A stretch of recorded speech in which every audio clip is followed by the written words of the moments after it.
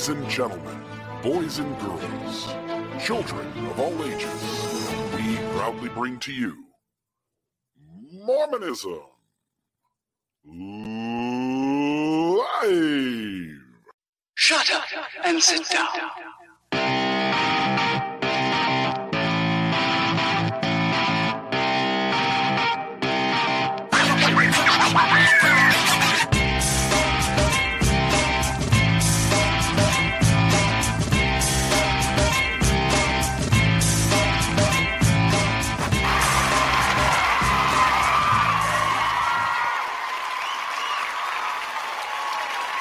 Good evening, everyone. Good evening. How are you doing? How are you, RFM? I'm fine, thank you very much, Bill. How are you?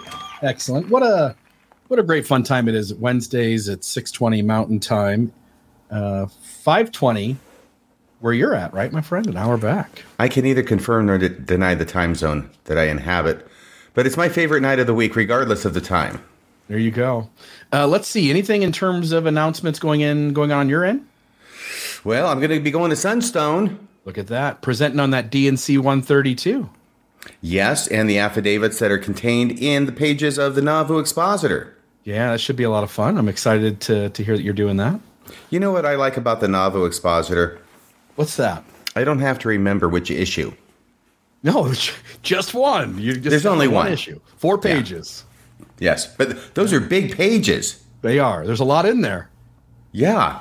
And like 6 columns. It took me like 2 hours, probably 3 hours to read this newspaper. You read There's the whole so much thing? material. I read the whole thing, yes. I may do an RFM episode just about a little breakdown of the Nauvoo Expositor. Did they have any cool advertisements in there for... Yes. Yeah, penmanship was a big deal. So trying to learn how to write appropriately. And I think there were at least 2 people, or at least 2 ads I know. I think it was 2 people advertising to help people with their penmanship. Awesome. Yeah, super cool. Yeah, that was the going thing back then for a day, was the Nauvoo Expositor. Pretty much just a one day, in and out, boom, bang. Yeah, that was it. I will say, folks, if you, in the comments, every show, Maven is sharing links to the merchandise, links to sign up for the mailing list. We don't try to overwhelm you with that, but once every month or 2, we'll send something out. And also, if you're watching the show not live, down below the video, if you open up the details of the show, there will be that information in there as well. And there's lots of other good information in terms of where you can find our content and how you can contact us if you have any questions. Please leave a comment. Hit the like button, subscribe. We like all those things.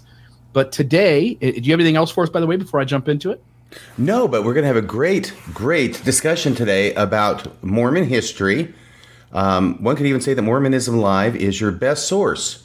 I think so. For Mormon history. I know other people... What? Probably some science and theology, too. I think it is the best source for Mormon history, science, and theology, regardless of what others claim. They're number 2. I'm not sure they try harder. But they're just number 2 all the way around. Any way you look at it, it's number 2. However, see, I got you off here. You're already laughing. People are going to love this episode. Here, where Mormon history comes to life, courtesy of Bill Reel. So what we've got is a story that I've known ever since pretty much the beginning of when I was in the church. I read and learned about this story early on in my time in the church, and I had sort of remembered the primary details, but I thought it'd be fun to go back and see if I could find a few things. And you've got a few things that'll kind of come along here along the way as well that I thought were interesting as you and I talked today. I titled this one Mormon to Millionaire, Sam Brannan and the Brooklyn. So here we are, Mormonism Live, and we'll go into a little bit of history. Samuel Brannan was born on the 2nd of March, 1819, in then Massachusetts. We were just talking before the show, but this part of Massachusetts became what is today Saco, Maine. So it kind of switched teams there right in the middle of the game or so, you know?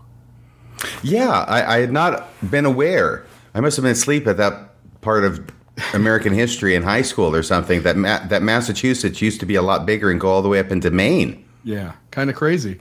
Yeah. Brannan had an abusive father, and he ends up moving out with his sister who's older. She's married. and they moved to Painesville, Ohio when Brannan is 14. By the way, these are not real pictures of Samuel Brannan over here. Those are an AI art generator that took the photos we do have of Samuel Brannan, and it predicted what Brannan would have looked like, other than, and again, abusive father, so he doesn't look very happy, but other than the facial expressions being for sure. This is the AI art generator's replica of what Samuel Brannan would have looked like at a younger age. The bottom photo reminds me of Horatio Alger, and the top photo reminds me of Billy Mummy in a Twilight Zone episode. There you go. You're really good at that, by the way. You see a face and you know instantly some person from the past that has a similar look to. But yes, Horatio Alger. And who's the top one again? Billy Mummy. Right now he's threatening to send you into the cornfield. Maven, sometime here in the beginning, pull up a picture of those two, Billy Mummy.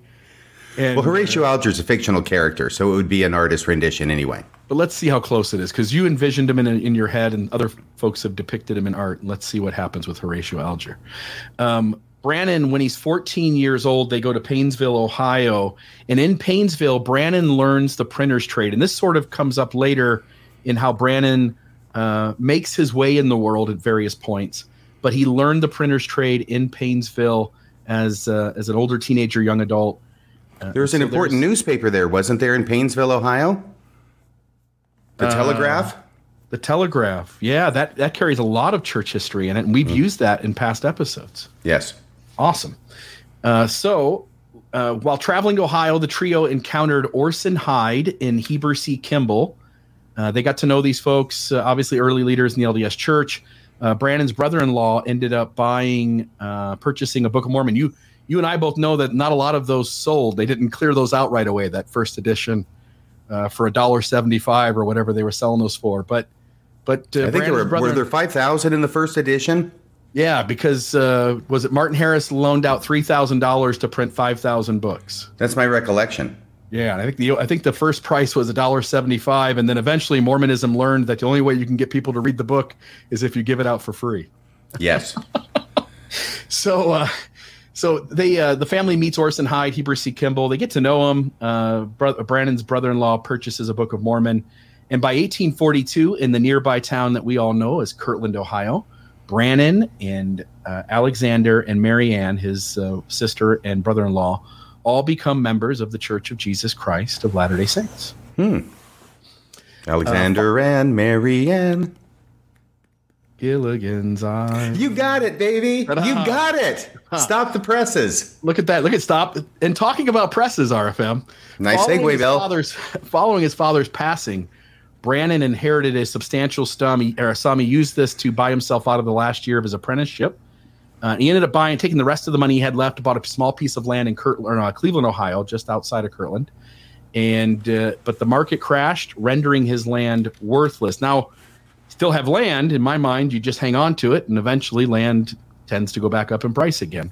But he abandoned it. And then he went to go visit his ailing mother in Maine. They proceeded to New Orleans to join his brother Thomas. And then Thomas and him there purchased a printing press. Okay, wait. He then visited his ailing mother in Maine. Yes, he visited his ailing mother in Saco, Maine. Not in Massachusetts. By this time, it looks like it's changed over. It's very confusing. I'm glad I'm not from that area. Massachusetts becomes Saco, Maine, or at least part of Massachusetts becomes Saco, Maine. But Samuel Brannan and his brother buy a printing press. They're going to start their own newspaper. The problem is Brannan's brother falls ill to yellow fever, and I believe he dies, although it didn't say that in the article. I tried to find that and didn't see it. But after the heartbreaking event, Brannan headed back north, briefly stopping in Indianapolis to promote that newspaper he was going to do, but it turned out to be unsuccessful, and he eventually returns to his sister in Painesville, Ohio. So there he's called on a mission by Apostle Wilford Woodruff to serve a local mission in Ohio. So local missions, like we think that the way the church has always done this is to send people out into the field, and that local missions are sort of a modern thing that the Mormon Church has done. But here is Samuel Brannan not trusted enough to go too far, and they keep him close to home. Did Joseph Smith send people on missions really far away if he was interested in their wives? Really far away. Sometimes those weren't local missions. Jerusalem, yeah. Yeah, those were not ward missionaries. No, those aren't ward missionaries like Lucy Walker's dad or Orson Hyde. They got sent a little further away. But Apostle Wilford Woodruff calls Samuel Brannan to serve a local mission in Ohio. He's also, at this point, he marries a Harriet Hattie Hatch is what she goes by, Hattie. And they're expecting their first child. Brannan accepts the mission call, but his mission is cut short due to malaria. And so he ends up just returning home. So he must have been working in the next county or two over and comes home after he suffers from malaria. But Brannan received another church assignment as a printer. Again, this is his skill set. So this is what he's being used for in Connecticut. And he gets to work alongside Joseph Smith's brother, the Apostle William Smith, who Joseph used to get into fights in the Kirtland Temple with, if I'm not mistaken. Yeah, and I think Connecticut used to be a part of Florida. It might have been. That early United States, everything's in motion, everything's fluid. Ebb and flow to the building of a country, you know what I mean? So during this time, though, there's this strange thing happens. He falls in love with another woman, Anne Eliza Corwin. Wait, he's still married to Hattie? He's still married to Hattie. Falls in love with another lady. He's in the right religion for this kind of stuff, though, And from Saco, Maine, right? That's where the Cochranites were having their heyday, I believe. Yeah. Oh, look at that. That would be an interesting little connection, huh? He falls in love with her. He eventually weds this second woman, although it's rumored, and I couldn't find any details on this, but it was rumored that he had not officially divorced his first wife. So together, him and his new bride, they moved to New York City in 1844, and they began publishing The Prophet, later the New York Messenger, a Latter-day Saint newspaper. And when they hear of Joseph Smith and Hiram Smith's death, Brannan and William Smith get together and propose that William should take up the role of prophet. And that led to Brannan and William Smith's, by the way, but Brannan's disfellowshipment from the church. But Brannan, about a year later, reaches back out to the brethren. He apologizes, asks to have his membership restored. And in May of 1845, he is brought back into the church. I love this picture. Yeah, this is also AI art. There is no existing photo of the ship that Brannan led. So Brannan is the highest ranking leader in the church in the East. And even though he was just, let's go back to the previous slide here. Let me just double check this. Even though he was just disfellowshipped and brought back into the church, they still trusted him because he is the highest ranking leader, to be the one who is responsible to bring all the Eastern saints to Zion. And by this time, Brigham Young is preparing everybody to move west to out west, and eventually becomes Utah that they select. But they haven't picked their place yet. And I was talking to you about this as we were preparing for this episode. We like to think in our heads as Mormons that Joseph Smith gave a prophecy, or that Brigham Young follows up, and that it's always known that they're going to end up somewhere around the Great Salt Lake. In the Rocky Mountains. Right. But in reality, they were sending people in lots of places. Brannan here is given the assignment to take the saints to the New Zion in California. Mm-hmm. And then you had mentioned one as well. Yeah, Texas. Yeah. Was that McClellan? Mm-hmm. I don't know if it was McClellan. I can't remember. It's one of the apostles, and they got sent down to Texas to scout it out, see if that would be a good place. Yeah, so there were several geographic locations that the church leadership were considering in terms of moving away from Nauvoo and taking the saints to somewhere else in the west. All right, so go ahead. You know what this picture makes me think of? I don't know. What is it? All I ask is a tall ship and a star to sail her by, or steer her by, I think it is. Is that Pirates of the Caribbean with Johnny Depp? I'm guessing it's Robert Louis Stevenson, but that's a guess on my part. The audience can look it up and correct me. But we know it's not Johnny Depp in Pirates. I'm pretty sure it's not Johnny Depp, no. I think it got repeated by William Shatner in one of the Star Trek movies, though. There you go. That's where I learned it. What does God need with a starship?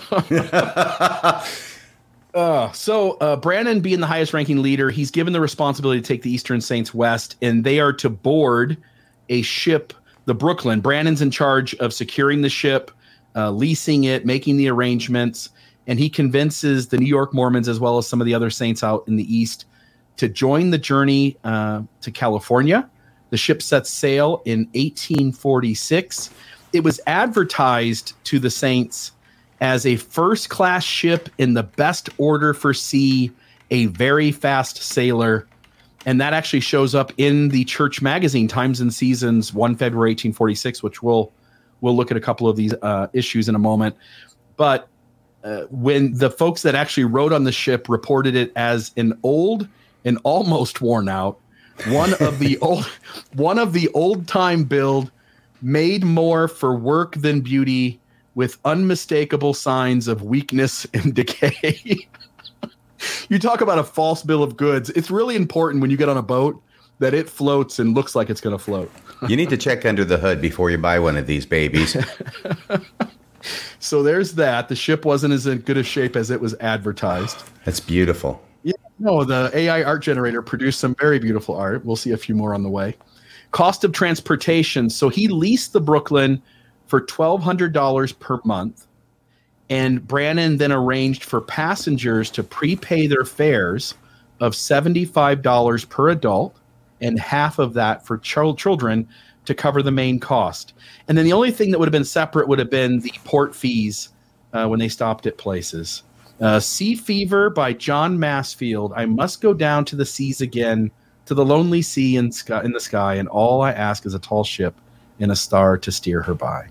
Thank you so much, Rainy April. Fever by John Mansfield. Very cool. All right, so here's the editions. We won't read these. It's just the church in its periodical, Times and Seasons, telling the members in Nauvoo that this ship is taking off in the first issue and has taken off in the second one, and essentially just reporting what the saints back east are doing. It does give the rules, which we'll place in another spot here, and we'll go over those. But there was the first edition which announced it, and here's the, I think this was the 15th of February, 1848, if I'm not mistaken. 48? Yeah, I think so. And this was... 46? 46, sorry. This was the edition that was showing that they had actually left port already and that they had celebrated leaving the waters, and everybody was up on board and cheering and all that kind of stuff. And this is right at the same time, isn't it, that the Mormons are sending their first and very large group of people across the frozen Mississippi into Iowa? Yeah, this is all these movements seem to be going on about the same time, right? I think that's correct. Mm-hmm. So ship preparations, they turned this merchantman ship into a passenger ship by adding 32 small staterooms with bunks, vents, and skylights for ventilation and light.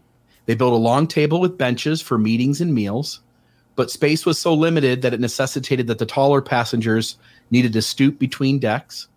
The galley on the deck was improved to cook for 400 people. They had ample fresh water from Croton Lake. How fresh do you think the water from Croton Lake is? I imagine it was fresh. It's probably fresher than the name of the lake would indicate. I would hope so. Oh, man. I'll tell you this, too. I mean, I get used to drinking water out of the tap, which they say isn't good for you. But drinking fresh water from, the lake, it doesn't seem like that's going to be the best thing to take. Hopefully they boiled that every time. Otherwise, they'd be straining the worms out of the water with their teeth when they took a drink. Yeah, and we'll get to it later. They actually do have to strain the water at a point when things... I'm sorry. I'm so sorry. I got ahead. I was wondering, where did that come from? Well, it's from the research you've been doing. That's right. Okay. All right. So they other things they had: provisions for 6 to 7 months, crates of chickens, 40 to 50 pigs, 2 milch cows. And I went and checked the spelling on that because I'd never heard that word before. But a milch cow is a milk cow. That's wohl, mein Herr. Look at that. Milch. Two milch cows. Milk. It's German for milk. It's where you get the word. Yeah, we're even stationed on board, and I think that means pinned up, if I'm not mistaken. I hope so. Yeah, otherwise they'd just be roaming everywhere. It reminds me a little bit of like Nephi's ship or the Jaredites, and you put all these things on board, and there's a lot of care that goes into keeping animals alive for a long trip and cleaning up after them. But this was a big ship that was not tight unto a dish. Well, yeah, very good point. And like Rebecca says, they really had to stay in this boat. They did. But when you've got animals for purposes of not that I've ever done this or outfitted a ship or anything, but yeah, those animals, you take very good care of those animals because your life depends upon them. Yeah, totally.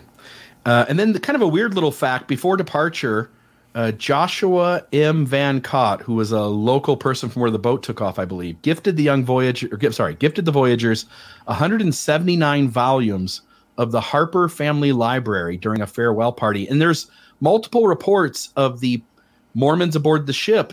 For their entertainment, one of the few things they had was to read these books. And so it actually turned out to be a really cool gift to give this parting group as they take off for a long journey. If nothing else, I'm sure it served as good ballast. Yeah. It was the first thing to go overboard in a storm. We'll find out. There were other things that went overboard, unfortunately. So. Uh-oh. Yeah. This looks like a stormy picture. Yeah, so here's another AI art. This is, they encountered several storms, and both of these storms, the main ones, the two big storms, come as they're trying to make their way to the first port to restock supplies. And because these storms were so bad, they couldn't get to port on the day they wanted to. And because of the second storm, they actually had to reroute themselves and head to a completely different port hundreds of miles away. And so these storms really threw a wrench in their ability to get back to land and to resupply, because you don't take enough stuff to get to your end destination. You take enough stuff to get you to your first stop, and there you replenish. Now, by the way, they're going from, was it New York City? Is that where they were going? Mm-hmm. And they're traveling to where? They are traveling to, they actually end up changing their final destination, but where they end up is in present day San Francisco. But okay. I forget what the name of it is. We'll see it later, but it's called something else at the time because it's under Mexican rule. And was it Yorba Linda? No, that's a real place now. Buena? Yorba Buena? Yerba Buena. Yerba Buena. Like that. Yep. And so did they go through the Panama Canal, Bill? Yeah, I don't know that. No, they didn't, because there was no Panama Canal at the time. That was supposed to be a okay. No, they had to go all the way down under the Cape of. Oh, what is the Cape down there? No. What's the Cape at the bottom of South America? It's Good Hope on Africa, right? Yeah, and that actually. Go ahead. Anyway. Oh, geez, come on, I'll look it up. But this is a massively long voyage. It is. It's like 3,000 miles to get from New York to San Francisco, present-day San Francisco, around 3,000 miles. But you have got to go Cape Horn. That's what it is. Cape Horn. Thank you, Doug Vincent. There was a mention of it being the longest U.S. voyage at the time to go from New York on the ship to all the way around to California. Yeah, because you have to practically go down to freaking Antarctica, because that's what you're going in between Antarctica and the very southern tip of South America. And that's very, very dangerous because it's a narrow passageway, relatively narrow. And you've got all the ocean passing through there. So it ends up becoming very quick currents. It can be very violent. And it takes a master captain to get you through safely. And if you remember, Brigham Young wants to move the Saints outside of the United States. So part of this is when they end up in Utah, that's outside the U.S., even though I think it might be a U.S. territory. It's not a U.S. state yet. And then it was actually in Mexico. Okay. And then as they're making their way to California, it's also Mexican territory at the time, which Brigham Young wants it to be, so they can get outside of U.S. jurisdiction. But that kind of plays out in how this story sort of unfolds as well, because this is right at the time of the Mexican-American War going on. Oh, yeah. It went from 1846 to 1848, I believe. Yep. So the ship routines, strict schedule is maintained, starting with, I think it's called, is it Revel? Reveille? Yeah. And is that where they blow the trumpet and everybody gets up or something, right? Oh, yeah. Yeah, I'm sorry, yes. And then followed by designated times for cleaning, eating, counting the sick, engaging in amusement. The ship's bells announced each activity change, and the passengers were divided into watches, taking turns as officers of the day. It's kind of like a well-run primary or a nursery class. Yeah. Sometimes in church functions, we sort of are treated like little children, huh? It's really a great idea. I'm just saying it's really great. I think this is a great idea to have it so structured, going from thing to thing to thing on a regular basis. So your day is divided up into all of these much smaller compartments to make the time pass. Yeah. Otherwise, you're bored to death because this isn't a cruise ship. There's no pool on deck. There's not a lot of fun to be had other than reading those same books over and over again. So Captain Richardson conducted weekly religious services on deck, weather permitting, and each Sabbath at 11 a.m. The meals were mainly consisted of hardtack, which is that middle picture there, kind of a hard cracker, salted meat. So on the top one there is salted pork, and occasionally with variations like apple duff served on Thursdays. So every day of the week, you ate things like hardtack and salted pork. And then one day a week, you got kind of a fun surprise of some dessert or some other fun thing of sorts, apple duff being the one that they named. And it was the single girls who were responsible for serving the meal on tin dishes. So I thought that was interesting. That's good. You got to have the vitamin A, ascorbic acid. I can't remember, but the apples in order to ward off scurvy. Yeah. And so that is an important part of the diet. While living conditions aboard the Brooklyn were strenuous for many, Brannan himself lived lavishly in the ship's officers' quarters. So you'll start to sense as we get through the story, one, Brannan has vitamin C. Brannan has dealt with a lot of trauma early in his life. Abusive father, brother gets sick. I mean, he's got illnesses. He gets malaria himself. And then you also will notice that he seems to kind of be a little abrasive to people. He gets things done, but he also is a sort of an abrasive personality. The ship's company rules, I'm not going to read all of these, but I do want to read the bottom couple. Those who disobeyed the established laws would be expelled, and if all the saints broke their covenants, the common property would go to the elders, and if the elders failed, it would pass to the first elder, a.k.a. Samuel Brannan. Yeah. So he gets to keep everything if people can't get along.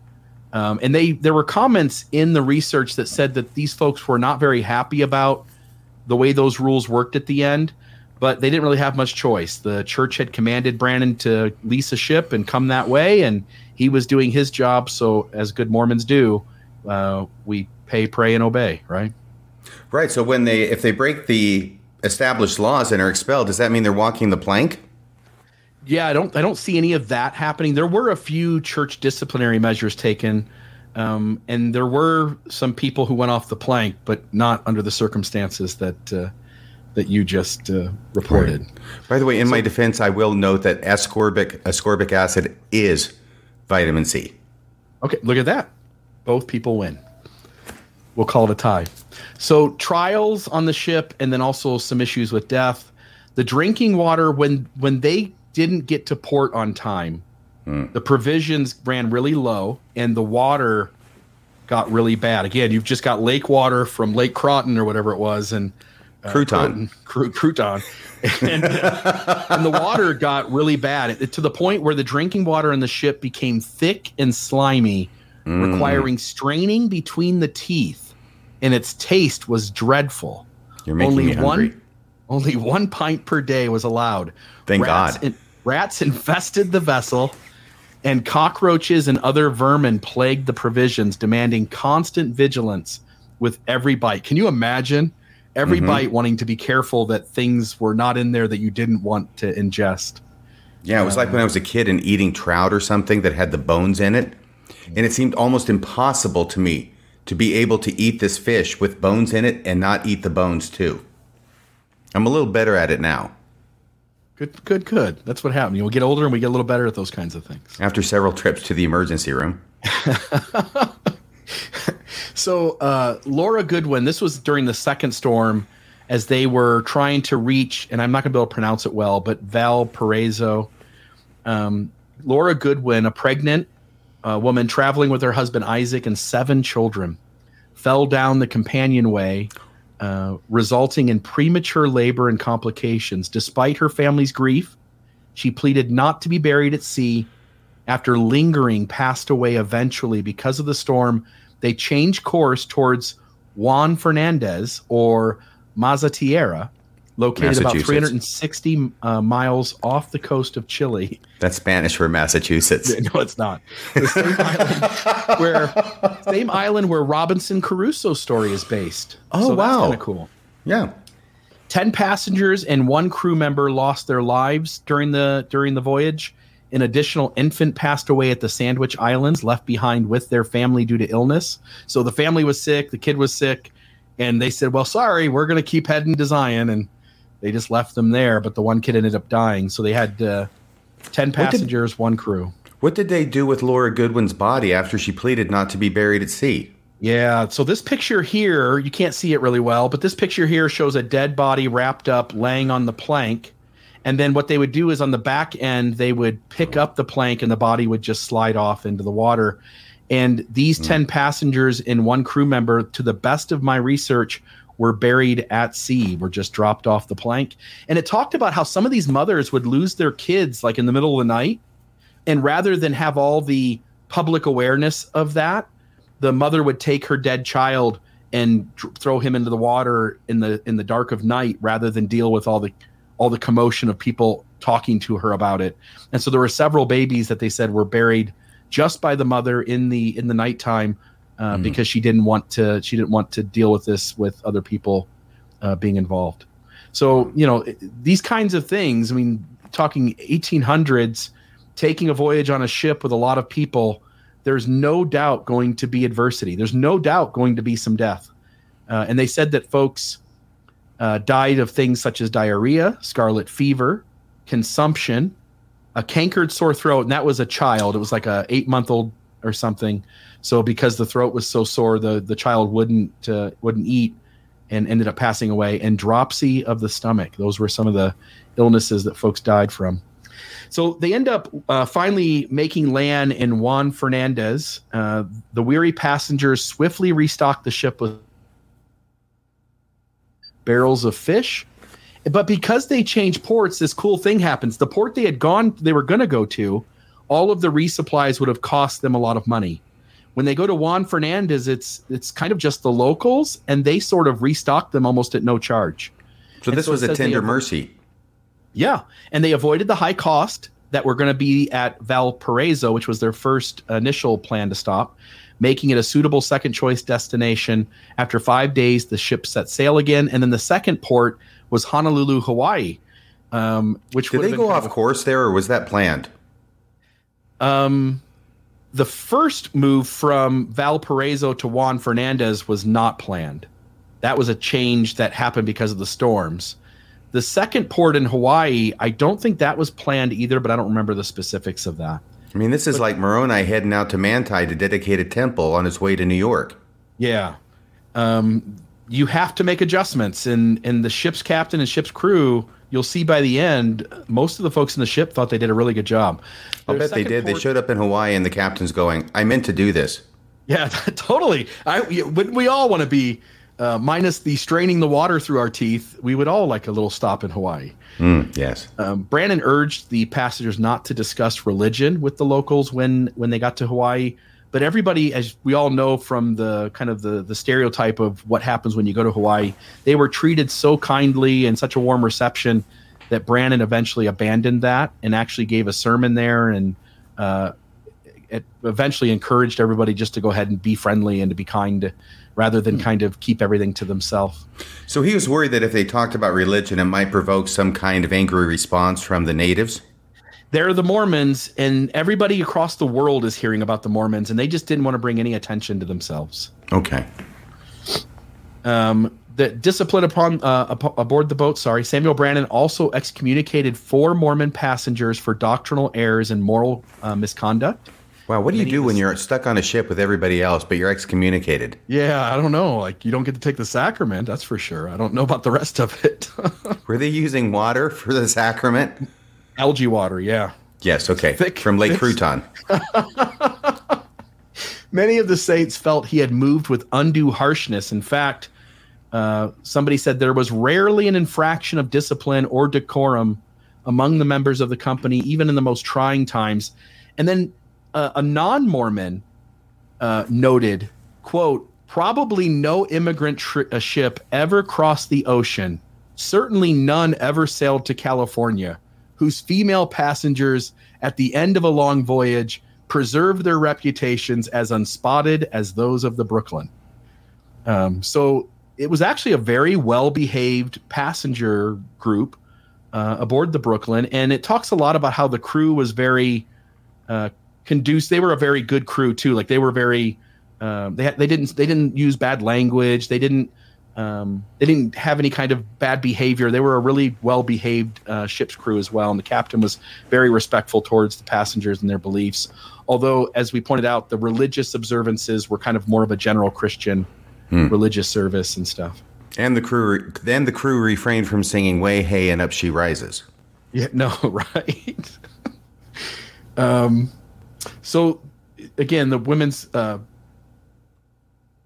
trying to look here. The reputations. Sorry if I threw you off there. No, you're okay. Brannan's actions more deeply estranged him from the other passengers. So he's constantly kind of being abrasive to them. They kind of see him as ruling with an iron fist a bit and kind of overreaching in terms of his treatment of others and being a little harsher than he really needed to be. And most people thought essentially the group on the ship were really well behaved. It made for a voyage with very, very little misbehavior having to be dealt with. Yerba Buena. So they finally, on Friday, July 31st, 1846, the captain, they say the captain had proved to be a skilled navigator. They land in what is now San Francisco Bay. Throughout the trip, John Horner later pointed out, he hit everything. Talking about the captain, he hit everything he aimed at and nothing which he did not want to hit. So the ship essentially went where the captain wanted it to go. That's good. By the way, just for a little bit of historical perspective, while this is going on, they get to what is today San Francisco in July of 1846. So it looks like the last day of July, 1846. It was this very month, I believe, that out in Council Bluffs, Iowa, 500 men of the Mormons became the Mormon Battalion, enlisting at the request of the United States government in the U.S. military, and began their 2,000-mile march, which would end up with them in San Diego 6 months later. Yeah, and we're going to talk here about the Mormon Battalion in a moment because they play in a very separate way with this story. Yeah, because about 100 of them from there head north to Sacramento area. And so there's about 100 people from the Mormon Battalion who get there in January of 1847 or so, I think it is. Yep. So let's see here. So they talk about when they unloaded the ship and start to build a community. It says a few families found vacant homes. 16 families stayed in the barracks or the customs house, which they separated into apartments using quilt partitions. Others pitched white tents around the village square in military fashion, lit campfires, and set up outdoor cooking facilities. Samuel Brannan settled the remaining debt. They chopped up some redwood to pay the remaining $1,000 that wasn't covered by the initial cost of all the passengers. So they took care of all of their debts. The Saints had only primitive accommodations and about 2 months provisions when they started. However, they began building homes, settling up. Go ahead. No, Bodega Bay. Bodega Bay, Oahu. I think what Hitchcock movie is set in Bodega Bay? I don't know. The crows. The birds. The birds, yeah. I think you were close. There were crows among those birds. We were talking about the same one. Yeah, Tippi Hedren. Look at that. I was just guessing. It was either that or what's the one with Psycho? Isn't that an Alfred Hitchcock? I think it's called Psycho. Yeah, but that's the only two Hitchcock movies I know. Screenplay by Robert Bloch, Anthony Perkins, etc. Go on. Anthony Perkins. The Saints had only primitive accommodations for about 2 months provisions. They immediately began building homes, setting up industry, laying plans for an agricultural settlement. Brannan took aboard the boat and had this to use an antiquated printing press, which, by the way, that gets him on the ground running, right? Mm-hmm. And a complete flour mill to make colonization easier. And Brannan goes and asks the locals. He's like, hey, I've got this large group of Mormons. We're going to build a community here. We're going to be here a while. Where should we go? And the locals told him to go down by the river, and there was a big block of land there that you could use. And so they did, and they called it New Hope. And there's the sign today noting the historical establishment of that. However, disputes over land and other matters led to the swift failure of New Hope. It ended up being just a failed community. Brannan is credited with several firsts in the region, including performing the first non-Catholic wedding ceremony, preaching in English, and establishing the first California public school and flour mill. Brannan founded the California Star as San Francisco's first newspaper, releasing its initial issue on January 9th, 1847. California Star was the second paper in the state following the Californian, founded in Monterey on August 15th, 1846. Both papers merged to become the Daily Alta California in 1848. Brannan sold the California Star to a colleague. So there's a little bit with him and his printing press. By the way, it may be that Maven has put her hands on Horatio Alger pictures and Billy Mummy pictures. Is that true, Maven? Hey, Maven, let's you still have those pictures? It was, but then I just thought we were long past that. No. Did you delete it accidentally? I have a one-track mind. I don't have them jump in.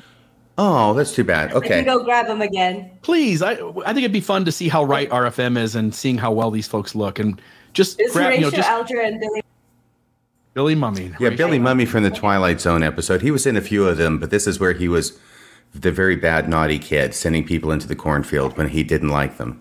Yeah, folks, I'm sorry. I've got a one-track mind, Maven. Is it the cornfield or the corn patch? It's one or the other. Anyway. Children of the Corn. It's a Beautiful Life, something like that. That might have been the name of the episode. So when Brannan goes to California, he believes that he is going to establish the location where the saints are going to meet up. Oh, it looks like here we got, this is Horatio Alger. Let's go back here. Oh, maybe he was the author. He was the author of all the stories about the rags to riches stories, the young men who worked hard and became successes. Oh, it says rags to riches right there. Let's see here. So Horatio Alger. This is one of his young protagonists in the bottom. Okay, and now Billy Mummy. From that episode. Oh, I'm sorry. Please, Maven, if you don't mind.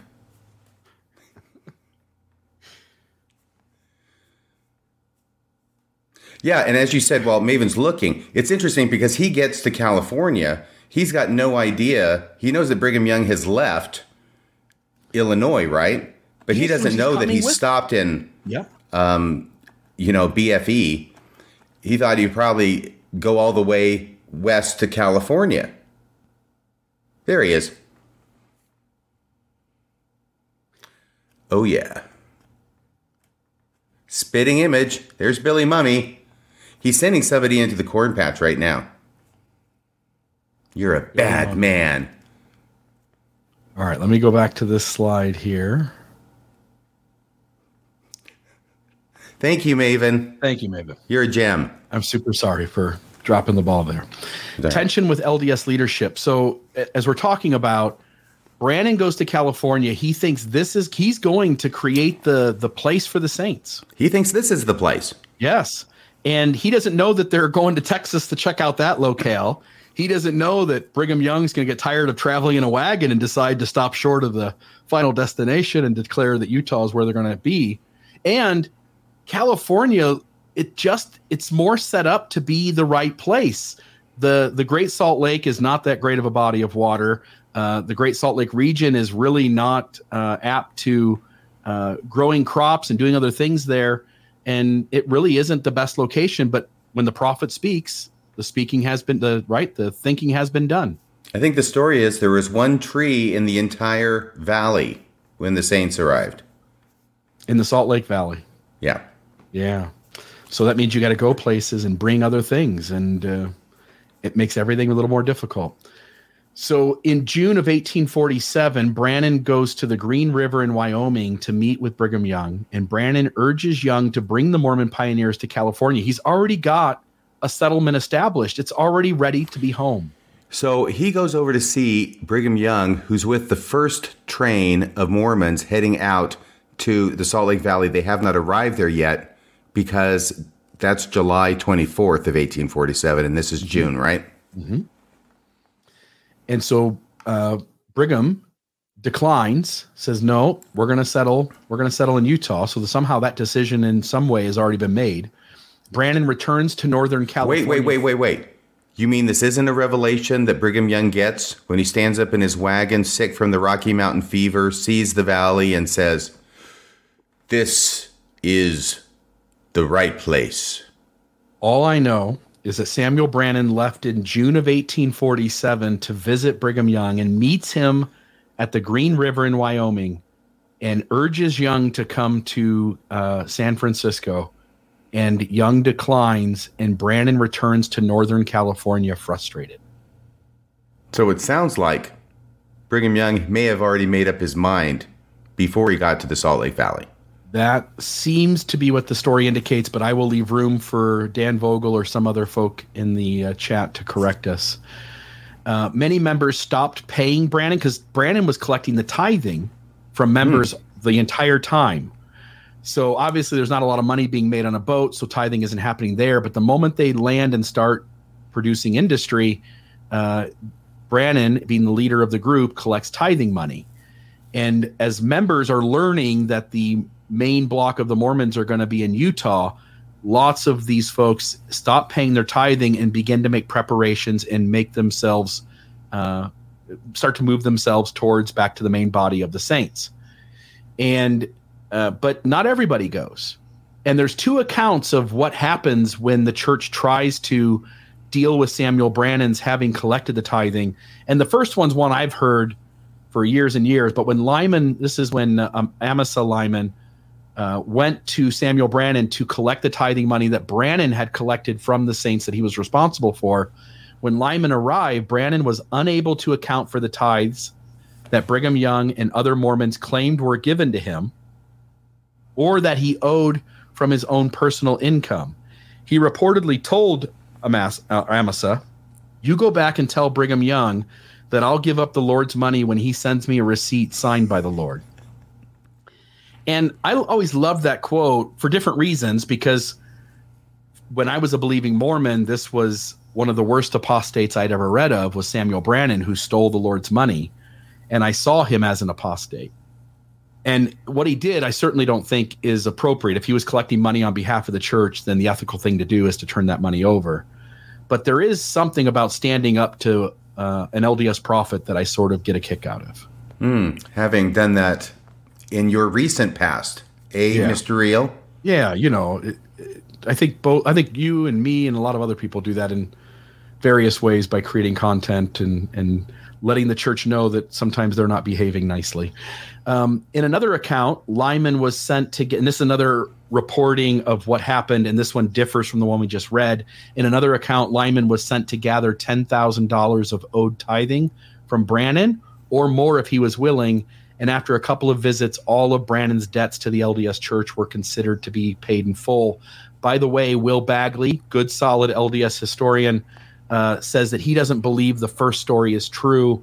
I couldn't find his opinion on the second, but there is some, again, legends out there about whether Brannan paid that back or not, with a little bit of spite. And then I want to turn some time over to you to talk for a moment. You mentioned earlier the Mormon Battalion. Give us a little more information on them, what their trip was, and then we'll move into the discovery of gold in California. Right, so here we have a nice map. Thank you for finding this, Bill.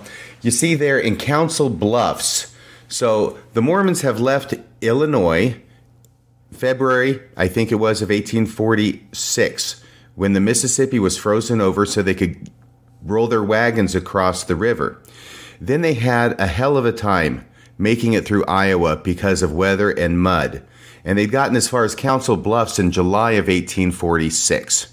So that took a long time, if you can imagine, from February to July to go across the state of Iowa, especially when you compare it with the 111 days it takes to get from Winter's Quarters out to the Salt Lake Valley.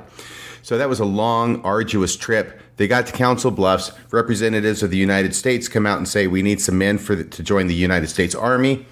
And they were provided 500 Mormon men. Brigham Young's motives were probably more pragmatic than patriotic. I don't think he had a lot of love for the U.S. military or the the United States as of this point in church history. However, the military members got paid by the United States government in hard cash. And so that was something that was helpful because then they could get paid. That could go and be sent back to the Mormons once they got wherever they were going to get. And we know now it was in Salt Lake Valley. That was very helpful to them. They were cash poor. They were strapped. So this was a godsend. So there's around 500 men in the Mormon battalion. There were 40 some odd women, maybe 30 some odd kids who went with them as well. And they end up taking this path out to San Diego, which was, of course, when they left part of Mexico. By the time they get there 6 months later, that's the red dot here, going south through Kansas, then down through New Mexico, and then over through Arizona out to San Diego. And then it has this going up to Los Angeles. San Diego, I'm pretty sure, is where their destination was. And by the time they got there 6 months later, the fighting was pretty much over. So around 400 of the 500 headed up to Utah, but 100 headed north to Sacramento area. That's that blue line. And they went up there. One account says to find family members. I don't know if those are people who were on the Brooklyn. That strikes me as a little strange that would be the case. It's possible. But the other thing is that they went up there to earn money. Then they could take that money, then they could head east from Sacramento out to Salt Lake. Once again, it was sort of up in the air, and news was getting out as to where the Mormons were actually going to put up shop. It's just a historical thing now that it was Salt Lake, but then it was not known until they found out. So they go up there to the Sacramento area, and it's 1848. There's a number of them that find out there's a mill that is being built by a couple of guys named Marshall and Sutter. So it's famously known as Sutter's Mill. In January, was it the 27th of 1848, Bill? That gold is discovered. Yeah. At Sutter's Mill. It's January of 1848, and there are Mormons who are present there. They write about it in their journals, and this, of course, is the beginning of the Great California Gold Rush. So you've got the Mormon battalion coming up through this incredible 2,000-mile march, and 100 of them or so end up in the same area that Samuel Brannan is in, where he's established shop there, having sailed all the way from New York down under Cape Horn and all the way up via Hawaii and landing in around the same area. Yep. And so gold is discovered, and then just like a month later, two Mormons, like you said, record it in their journals, and they're credited with finding some gold. And the two Mormons were Henry Bigler and Azariah Smith, and they are the top row of people there in the picture that's on the screen right now. And so those two guys are near Sutter's Mill. They're part of this whole initial gold find. And this ends up working fantastically for Samuel Brannan's story, because in 1847, right around the same time, Brannan opens up a store at Sutter's Fort in Sacramento. A few months later, just as we reported, rumors circulated that gold had been found nearby at Coloma. In early May, Brannan headed to the mines to see for himself. He learned that there was more gold than all the people in California could take out in 50 years. Brannan made plans for a second store. He then packed up some of the precious metal into a quinine bottle and traveled the 100 miles back to San Francisco. As he stepped off the ferry, Brannan swung his hat, waved the bottle, and shouted, "Gold, gold, gold, gold from the American River." And by the middle of June, 3/4 of the male population had left town for the mines. But see, he had a store there, and Brannan, being no dumb guy, he decided that he would buy up all of the mining supplies and then mark them up exponentially. And this is how he made most of his fortune. He resold the gold at a substantial profit and used the proceeds to purchase all available mining supplies in San Francisco, reselling the mining tools at an exponential profit, making a staggering $36,000 in just 9 weeks. He eventually opened a third store. His stores made enormous profits by selling as much as $5,000, about $120,000 in 2005 currency, in I can't read that word there, Maven. In goods per day. Sorry, goods per day to the miners. Sorry about that. So $5,000 a day, which would be around $120,000. 18 years ago? Heaven only knows what it would be, like $140,000, $150,000 today. He's making every day in his 3 stores. He was really smart about how he did this. Yeah. In 1848, Brannan focused on developing California's connection with the East by establishing the California Star Express, delivering mail from San Francisco to Independence, Missouri. He expanded his business with more stores, selling goods to miners, and accumulating substantial wealth. What is his connection with the church at this time? Do you know, Bill? He's disciplined. We'll get to it here in a moment. He's disciplined later, but there's tensions there for sure. But it seems like he might still be in the church at this point. Brannan's involvement in land speculation caused tensions. It led to a famous squatters' riot in 1850, in which 9 people were killed, and Brannan was considered the instigator of the incident. And so, again, here's Brannan kind of being abrasive, hard to get along with. This is also not a real photo of Brannan sitting with his millions of dollars. This is a AI picture that took a picture of Samuel Brannan and put him in an image with $1 million. Despite facing financial setbacks, Brannan became California's first millionaire. First millionaire around 1850. That's insane. He served on the San Francisco's first town council. He was elected as senator to the California State Senate in Sacramento. To advance westward settlement, Brannan purchased California's first steam locomotive. But here's where we get to it. However, his actions as a leader of the vigilantes from the squatters' riot in 1851 and his kind of tensions with LDS leadership led to his disfellowshipment from the LDS Church on August 25th, 1851. But man, he had already made his name in the history books. And when you go read up on Samuel Brannan, they'll talk about the Mormon background and the sailing on the Brooklyn and all of that. But it is his being involved in the gold rush and capitalizing on that, making so much money off of it, buying and then turning that money into property purchases in San Francisco and Sacramento. You're talking about California's very first millionaire. And then we'll get here to the abrupt decline of Samuel Brannan. Let me do 2 seconds here. Okay, so it said that... So I'm guessing he wasn't paying tithing on this. No, he wasn't paying tithing on this. No, not at all. Well, bad things are bound to happen, Bill. That's true. That's true. I need to get into the call-in studio, which I'll do here in a second, but I'm hoping at some point I need to kind of sneak off of this for a second to do that. But who is this lovely lady in the picture? This is his second wife, and here's what happened. So first off, poorer residents in Calistoga opposed Brannan's takeover. This led to intense opposition, and it finally gets to the point where people are committing violence against him. In this one incident, he is shot 8 times, although he survives. Jeez. In 1870, his second wife, Anna Eliza Corwin, she divorces Brannan, and the court system rules that she was entitled to half of their holdings in cash. And so Brannan, having his $1 million in land property, had to sell a ton of his real estate to fulfill the settlement. But he did. He did do that. And then we get to the death of Samuel Brannan. After his divorce, Brannan became a brewer, but developed an alcohol problem because of that. That will happen. He left San Francisco, settled in Mexico near the border of Sonora.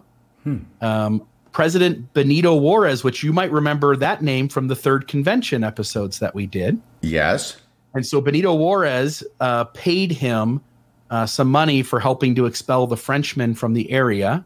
And in 1888, at the age of 69, he received $49,000 in interest from the Mexican government.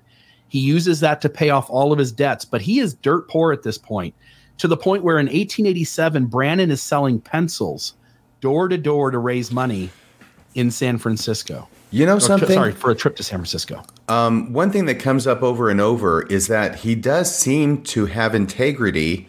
I know this is a 30,000 view, But I just see him over and over paying the debts that he owed, obtaining money through some means and then using it to pay debts. Yeah, Brannan seems to take care of things. Yes. And again, that's why when Will Bagley says he doesn't believe the first story, my hunch is that Brannan, being as rich as he was, figured out a way to pay $10,000 to get, because he remains in the church for a little longer. And it's really the squatters riot that really plays a major role in his getting disfellowshipped. So it seems on some level the church wasn't uber annoyed with him. And so certainly some room there, I think, to understand that Brannan, as harsh as he was at times, seems to be the kind of person who does pay off his debts. Because being in California, the divorce happens. We're in the mid 1850s. It's not like the modern world where you can really get chased down as easily to pay such things back, I would assume, right? I mean, do you have any idea what the kind of what kind of way in which the legal system would have to get debts secured in the 1850s? No. Yeah. No, I don't know. But I think that a lot of people could avoid it, would avoid it, would not cash out their ex-wife for half of the amount that was ordered that he be given her. Right. So perhaps Samuel Brannan was a Lannister at heart, Bill. You know what they say about Lannisters? Yeah, 1 out of 3 ain't bad. A Lannister always pays his debts. Yeah. Game of Thrones. Did you watch Game of Thrones? 3 times. The entire series 3 times. Yes. It took me that long to sort of begin to understand what the heck was going on. There's so many characters to keep track of. I've watched it like through season 3 and only once. And that's it. Really? I watched it up until where the dragon eggs were given to the white-haired young lady that was an important role in the show. Yes. See, yes. Yeah. That's as far as I got. Okay. Well, a lot happens after that, just so you know. Yeah. I'll have to tune back in. Same thing with Breaking Bad. I watched episode number 1 and then gave it up. My wife and I were like, I don't know if I like that. And then we came back to it a year or 2 later and then fell in love with it and watched the whole thing. Okay. Well, great. I haven't seen any of those. But regardless of our TV watching habits, do you have a picture of a pencil up here? Yeah. So Brannan in 1887 sold pencils door to door to raise money for a trip to San Francisco. One reporter described him, again, remember, this is California's first millionaire in 1850. The reporter described him as old, gray, broken in strength, able only to get about with the aid of a cane. The old keenness of the eye alone shows that his spirit has survived the decay of his body. He stopped drinking right at the end of his life. And I'm actually going to put the telephone number up, 662-667. He must have had to sell a lot of pencils to finance that trip. Yeah, I don't know if they were number 2s or what they were. Certainly weren't mechanical pencils. But are we back to number 2 again? And thus we see that the course of the Lord is one eternal round. Yeah. He stopped drinking right at the end of his life, and Brannan died at 70 years old on a small fruit farm outside of San Diego in Escondido, California, on May 5th, 1889, leaving his children but a few dollars apiece and without enough money to cover his funeral. His body actually went unclaimed in the San Diego County receiving vault until recognized by chance. Brannan was given a Christian burial at Mount Hope Cemetery, where a stake initially marked his grave. And so I've got the grave, the current gravestone there. And then I put it together a couple pictures. And by the way, folks, call in. We've got the call-in studio open. So if you want to add any insights or any questions on good old Samuel Brannan. But Samuel Brannan had a bank. And then in that picture, I think this actually is the bank, that middle top picture. And it said that it was Brannan standing on the right in the doorway. And so that very far right person, not close enough to see anything, but that is supposed to be Samuel Brannan. Down below is the historical marker for the Sam Brannan store, where Brannan resold all of the mining supplies.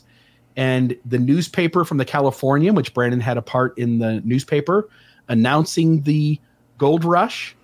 And again, having a general store that sold mining supplies and having ownership of the press that could report on the gold rush was deeply beneficial to Samuel Brannan being able to get the word out. And then the other newspaper there, the California Star, with a little picture of Samuel Brannan. And then conclusion, American historian Hubert Howe Bancroft, describing Brannan's achievements, quote, "He probably did more for San Francisco and for other places than was affected by the combined efforts of scores of better men. And indeed, in many respects, he was not a bad man, being as a rule straightforward as well as shrewd in his dealings, as famous for his acts of charity and open-handed liberality, as for an enterprise giving also frequent proofs of personal bravery." And a couple of little notes: California cities that claim Brannan as their founder include Calistoga and Yuba City. And in partnership with John Augustus Sutter Jr. and with William Tecumseh Sherman and Edward Ord as surveyors, Brannan laid out the unofficial subdivisions that became the city of Sacramento. He was the author of the forever known shout, "Gold, gold, gold," which created one of the biggest migrations of people around the world to a small state the world knows as California. And Brannan Street in San Francisco was named after Samuel Brannan. And there's a really cool picture with Brannan being the person in the top right. But these were folks that were involved in business there in California at the height of Samuel Brannan's wealth and notoriety. That is very, very nice. What a great presentation, Bill. I'm still waiting for a street to be named Radio Free Mormon in downtown Salt Lake City. You know, there may be a day, someday, there may be such a thing that happens. That would be kind of cool, wouldn't it? I'd like that. Yeah. Maybe instead of North Temple. Yeah, you know, maybe someday that temple will go for sale too, and they won't need it anymore. You know something? It just may be that at the next general conference in October, the church may announce that they have purchased the Kirtland Temple. That could happen. You think maybe you could get a street there in Ohio? There's a story about that. It's sort of hush, hush, whisper, whisper, but it could happen. It could. So if it does happen, remember, you heard it here. Those were rumors when you and I were young in the church too, though, wasn't it? Yeah, but the church didn't have as much money to tempt the Reorganize, They now have plenty Community of money Christ now. Covenant. And when you've got that much money, you got to find things to spend it on. Or Yeah, not. and you can make an offer. Other people can't refuse. That was terrible. Would you do that for me? Would you do your Marlon Brando?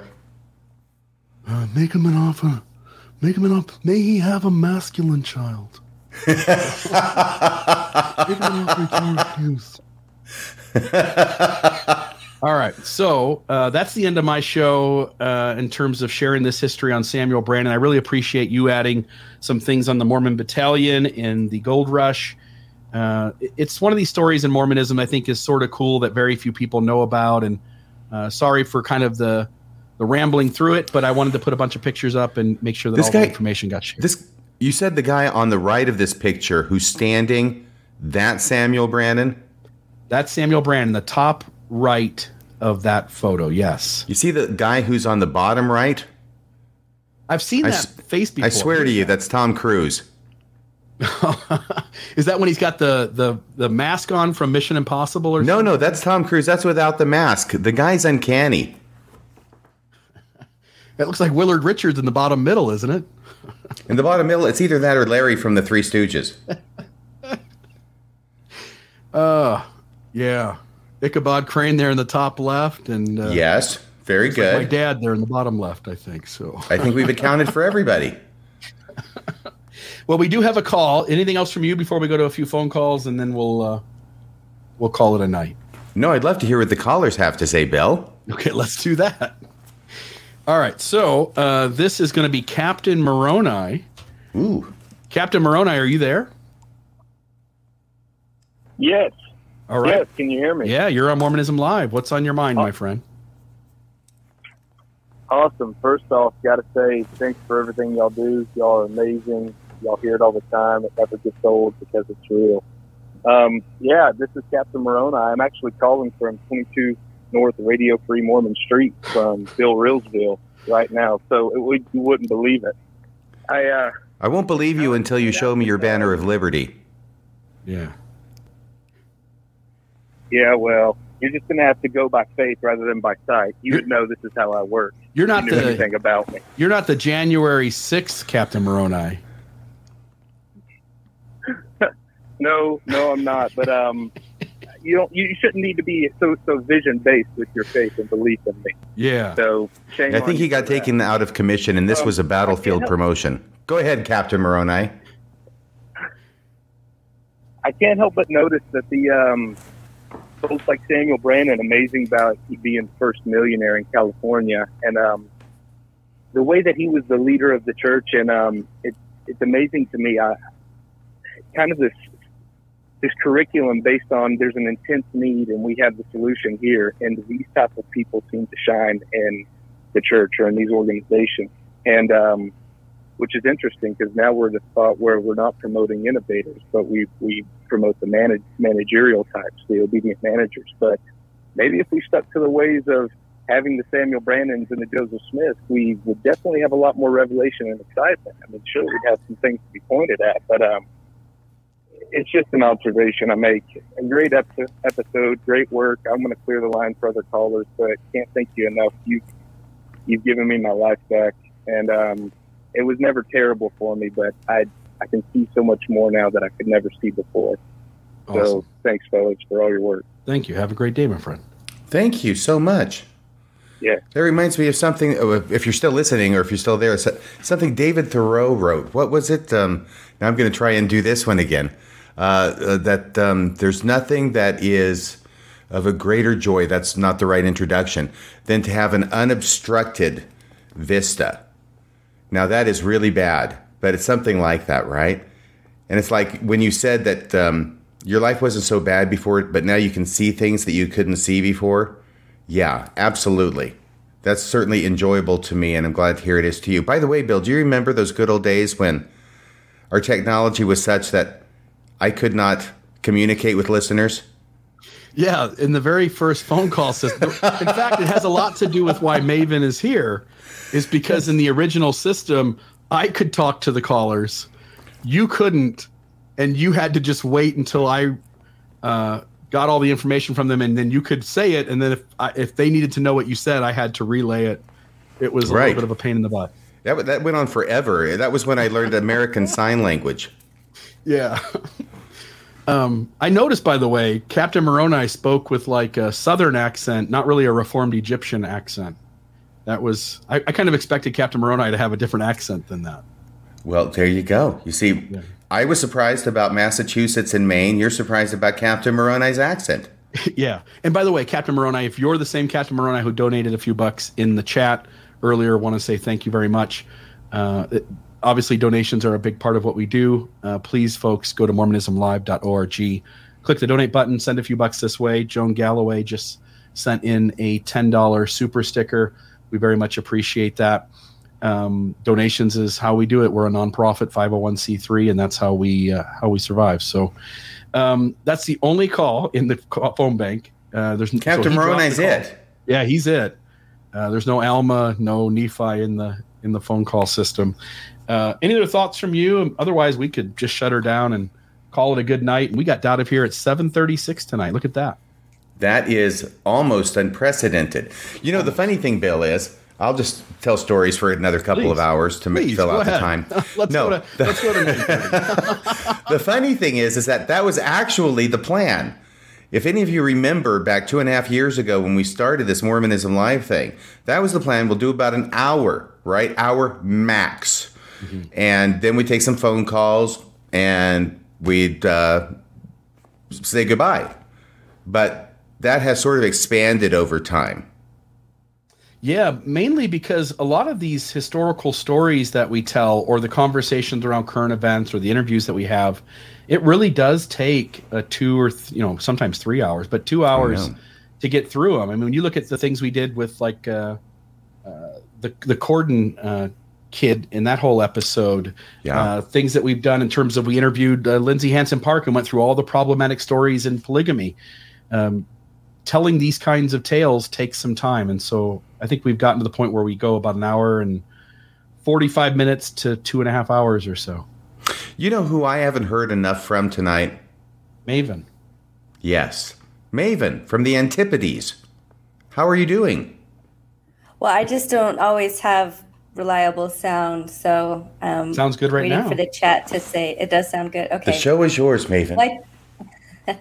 Well, I don't have much to add. I've been enjoying it and laughing in the background at the random references and things.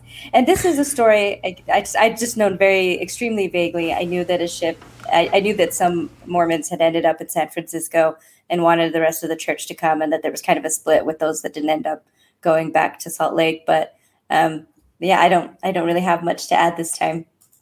So we really can keep it short, like an early Mormonism live, unless you want to tell more stories.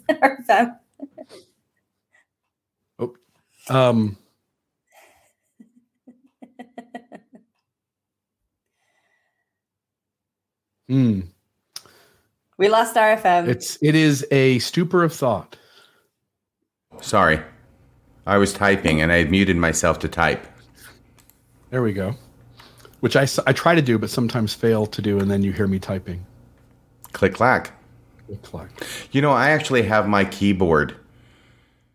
Let me start it again. I type so fast that I have my keyboard specially made out of asbestos so it doesn't burst into flame.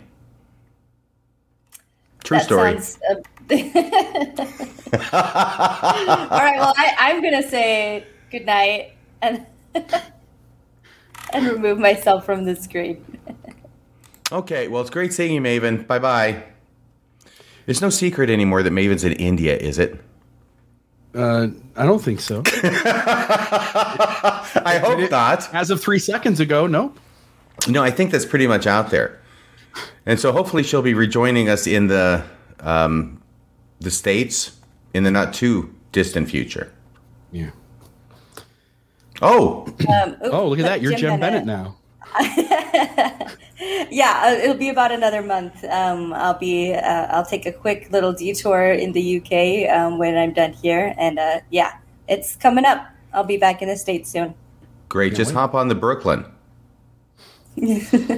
I don't think. Never mind. What? Just a rough. It was a rough. Thanks, everybody. The episode's over. Okay, I'm right. By the way, where Maven is 12 and a half hours ahead of where I am in my undisclosed time zone.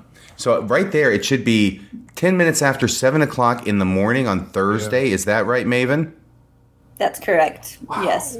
What is the most interesting or exciting thing that's happened to you during your adventure living in India? I don't know, guys. I don't have anything interesting to share off the top of my head, so I'd rather not say something boring. Yeah. Okay. More than I already have. All right. Well, we'll be interviewing you later about your time in India. Okay. Yeah. Your next week's Mormonism Live.